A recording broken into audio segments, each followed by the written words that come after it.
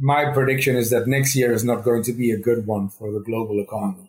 And I think that that is certainly not consensus. I think that consensus is extremely optimistic about the global economy and is putting all of the problems of the global economy under the COVID-19 umbrella, thinking that once the pandemic is over, everything is going to be sort of boom time. And I'm afraid it's not going to be like that. Welcome back to The Breakdown with me, NLW. It's a daily podcast on macro, Bitcoin, and the big picture power shifts remaking our world. The Breakdown is sponsored by Crypto.com and Nexo.io, and produced and distributed by CoinDesk. What's going on, guys? It is Tuesday, December 29th, and today I am joined by Daniel Lacalle. Daniel is an extremely well-known voice on macro and a huge array of economic issues, as well as the chief economist at Tressis SV. He has written extensively about central banks, current economic policy, and has been a guest on this show before. I'm extremely excited to welcome Daniel back, so let's quit yapping and get into this conversation. All right, Daniel, welcome back to The Breakdown. It's great to have you here again. Thank you very much for having me again. It's always a pleasure. So this should be a really fun episode. We get to look back across what was a crazy year. And so I guess just to get us started, what was the most important economic story of 2020? Of course, one would be tempted to say COVID-19. No? I think that the biggest economic story of 2020 was not COVID-19, but the decision of governments to shut down an entire economy by a governmental decree. I think that that was the biggest economic decision. Pandemics have existed in previous occasions, numerous times. What we had never seen was governments deciding to shut down an entire economy because of it. And I think that that has proven to be food for many studies in the future about the long-term implications of such a measure. Yeah, that was my kind of next question following up from where you started, which is, what is your sense of where the conventional wisdom is now around the right or wrong headedness of those types of policies? Or is it still just too early to tell because even right now we're living through it again? Well, I think that conventional wisdom is probably now closer to an idea or at least an understanding that the false dilemma of health or the economy should not be considered. It's not health or the economy. It is health and the economy.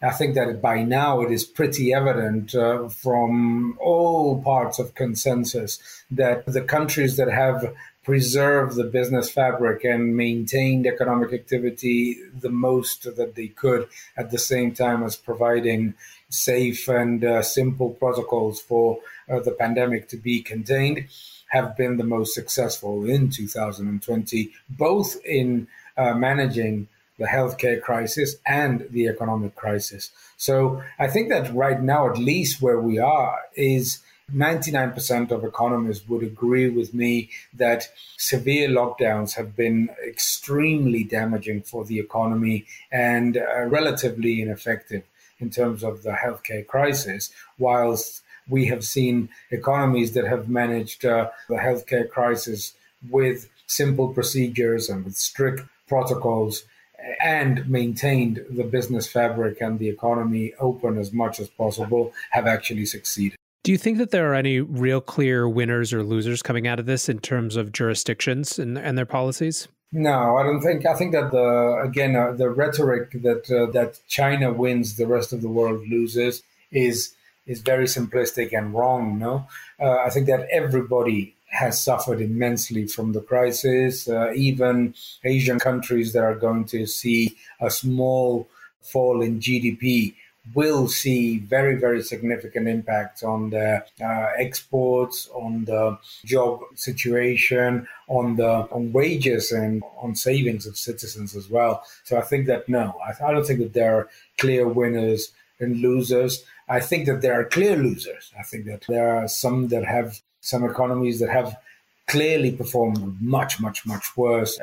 And if there's any lesson out of this crisis, is that if we look at, for example, the governments and the countries that have more interventionist policies, those have actually performed much worse, both in terms of the pandemic and in terms of the economy. Interesting stuff. Okay, so let's flip this question a little bit and ask, what is the most important economic story that people didn't pay enough attention to? So maybe went under the radar a little bit more than it should have.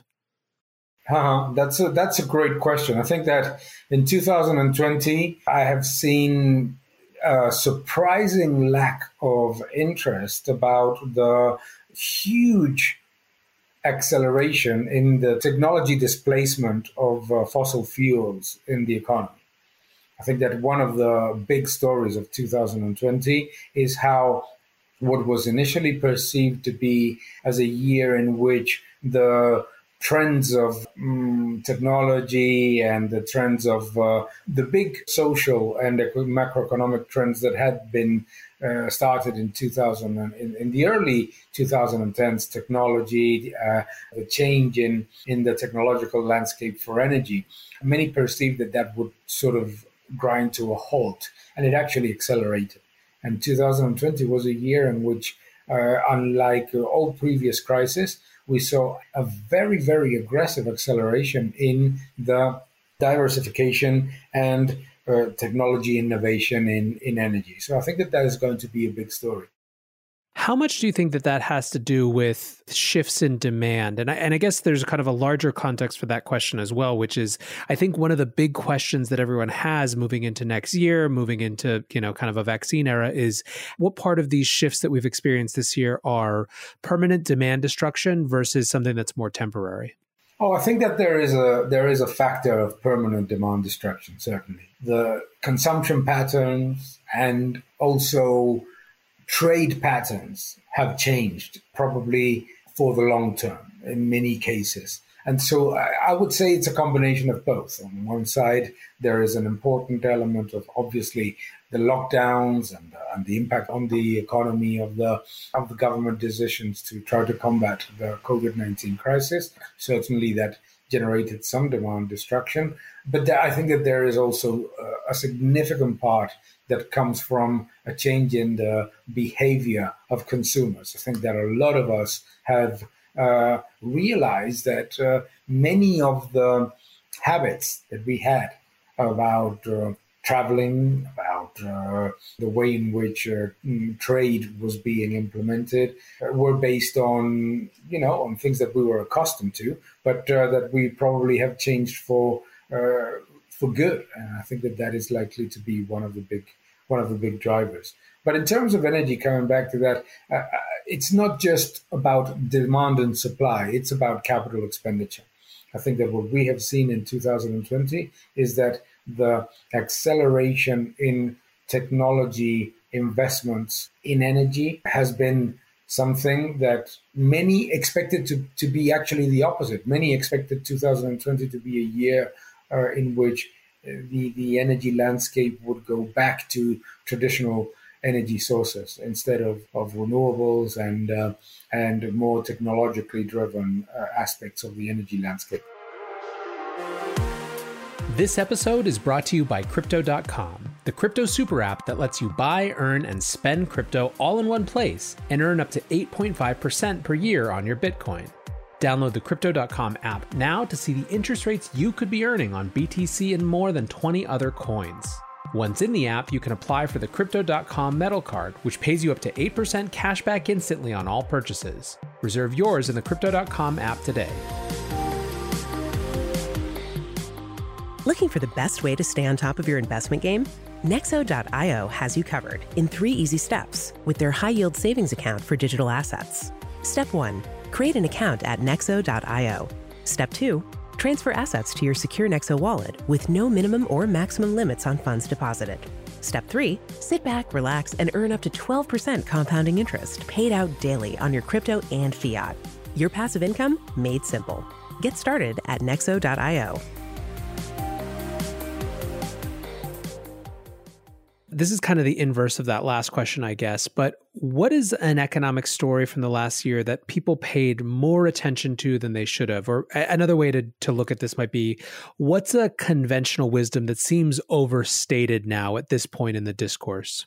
Oh, in my opinion, the U.S. elections, clearly. Interesting. Yeah, I think that the U.S. elections and the economic impact of whatever may happen in terms of the U.S. elections has been one of the biggest and most polarized debates in economics. In reality, is not so significant. If we think about it, we will see some changes, obviously, in economic policy from Joe Biden being president-elect to the Trump administration, but there will not be significant changes in trade. There will not be significant changes in fiscal policy, and certainly not on monetary policy.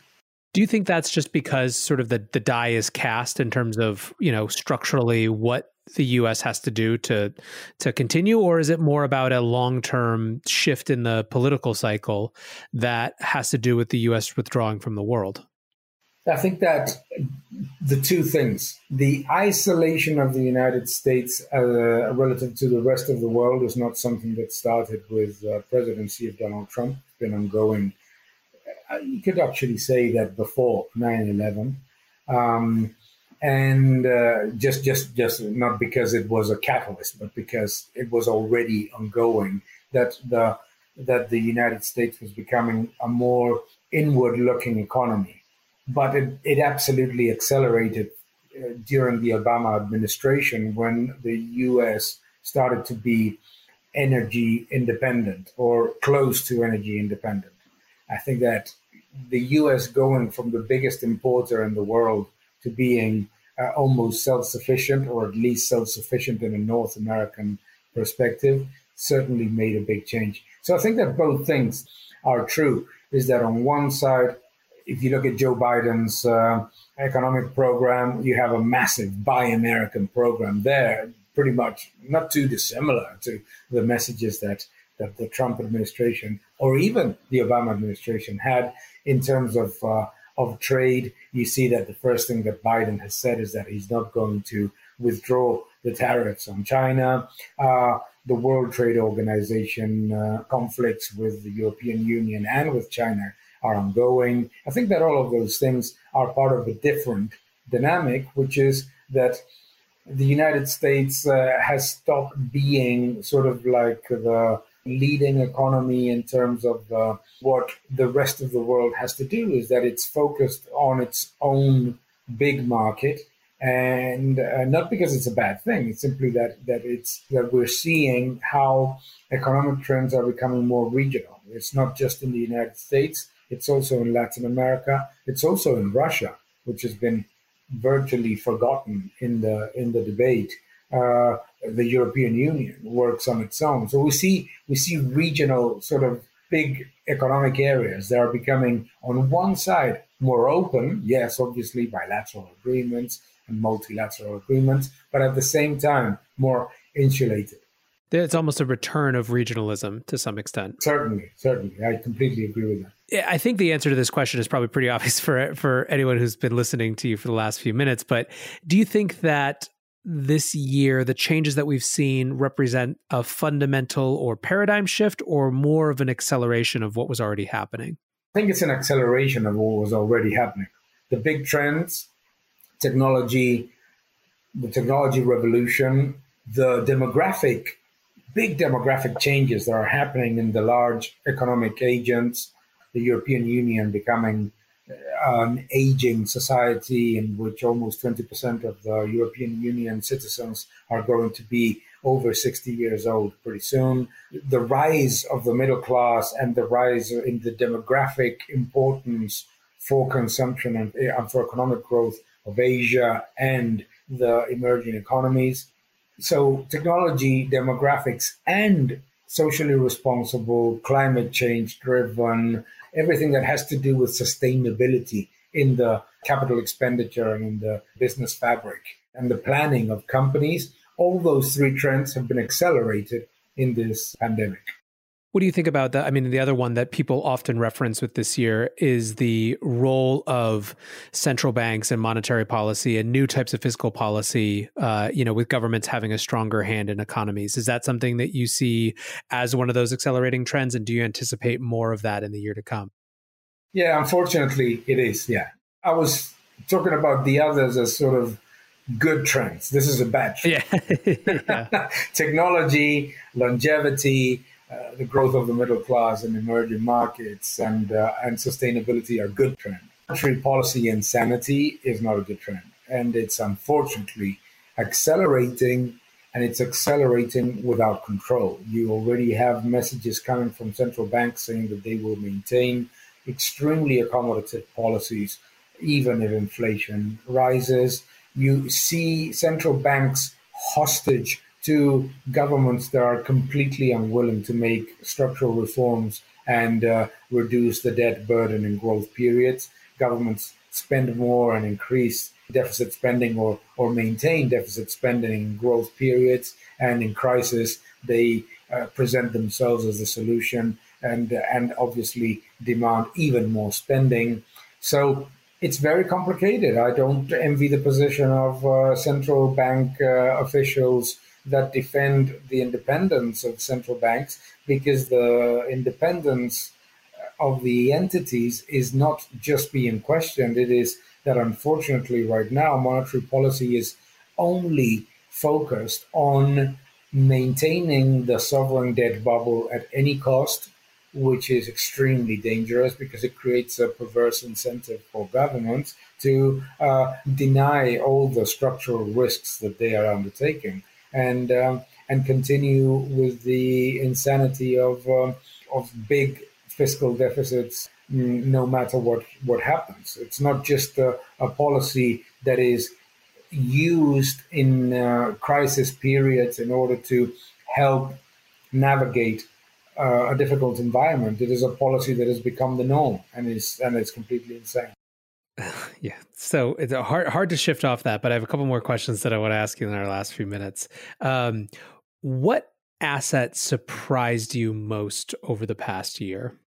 I think that, if anything, I was surprised at the big rise in cryptocurrencies. Not because I don't think that cryptocurrencies are responding to the insanity of monetary policy, which they are, and that they would likely go up alongside risky assets. But I think that how quickly cryptocurrencies like Bitcoin have reached all-time highs has actually surprised me. I expected them to do well, but more probably in line with the increase in money supply growth rather than the massive increase in price that we have seen. Yeah, I mean, it's been fascinating to see just how quickly a new narrative took hold. I mean, I guess it's, part and parcel of the fact that the narrative has been there for years, but it seemed to be coming to fruition. And you had all these different models and catalysts, but it's definitely been, I think, for even folks in the space have been surprised to see just how quickly, especially the institutional interest has increased in it. I agree with that. I think that I was reading from a blogger that writes quite a bit on cryptocurrencies from quite a bullish standpoint. How surprised he was at the rapid rise in value of so many of these cryptocurrencies. Again, it comes back to I think that it comes back to the reality that so many emerging economies have seen, is that in a year in which the dollar has been relatively weak respective to the euro or the Japanese yen, what we have seen is that numerous fiat currencies have completely collapsed or suffered immensely. We've seen the real, the Argentine peso, the Turkish lira, the ruble. So I can understand what is happening, but I mean, it's interesting to see how, for example, gold has underperformed what would have been a logical, very bullish trends, particularly in the last couple of months, and how cryptocurrencies have soldiered on. And I think that it's showing that the world is changing more rapidly than we even expected. Yeah, that is a good summary of this year, I think. All right, here's a fun one, I guess, as we round out. What's one prediction that only you have? So something that you tend to think of is likely to happen that maybe some of your peers and colleagues don't quite see. I wouldn't see only I, but I would say that my prediction is that next year is not going to be a good one for the global economy, and I think that is certainly not consensus. I think that consensus is extremely optimistic about the global economy and is putting all of the problems of the global economy under the COVID-19 umbrella, thinking that once the pandemic is over, everything is going to be sort of boom time. And I'm afraid it's not going to be like that. Obviously, there are a few other economists out there talking about this. But I think that it's certainly consensus that there's going to be a relief bounce that may, in my opinion, be more than overestimated. Well, Daniel, it is always awesome hearing your insights and ideas. I really appreciate you hanging out. I know all the listeners do as well. So thanks again for spending some time with us, and look forward to talking to you in the new year. Absolutely. Always a pleasure. Have a fantastic Christmas and happy holidays, everyone, and a great 2021, because the good thing about 2021 will be that 2020 is over. Certainly. Absolutely. All right. Thanks, Daniel. Have a good day.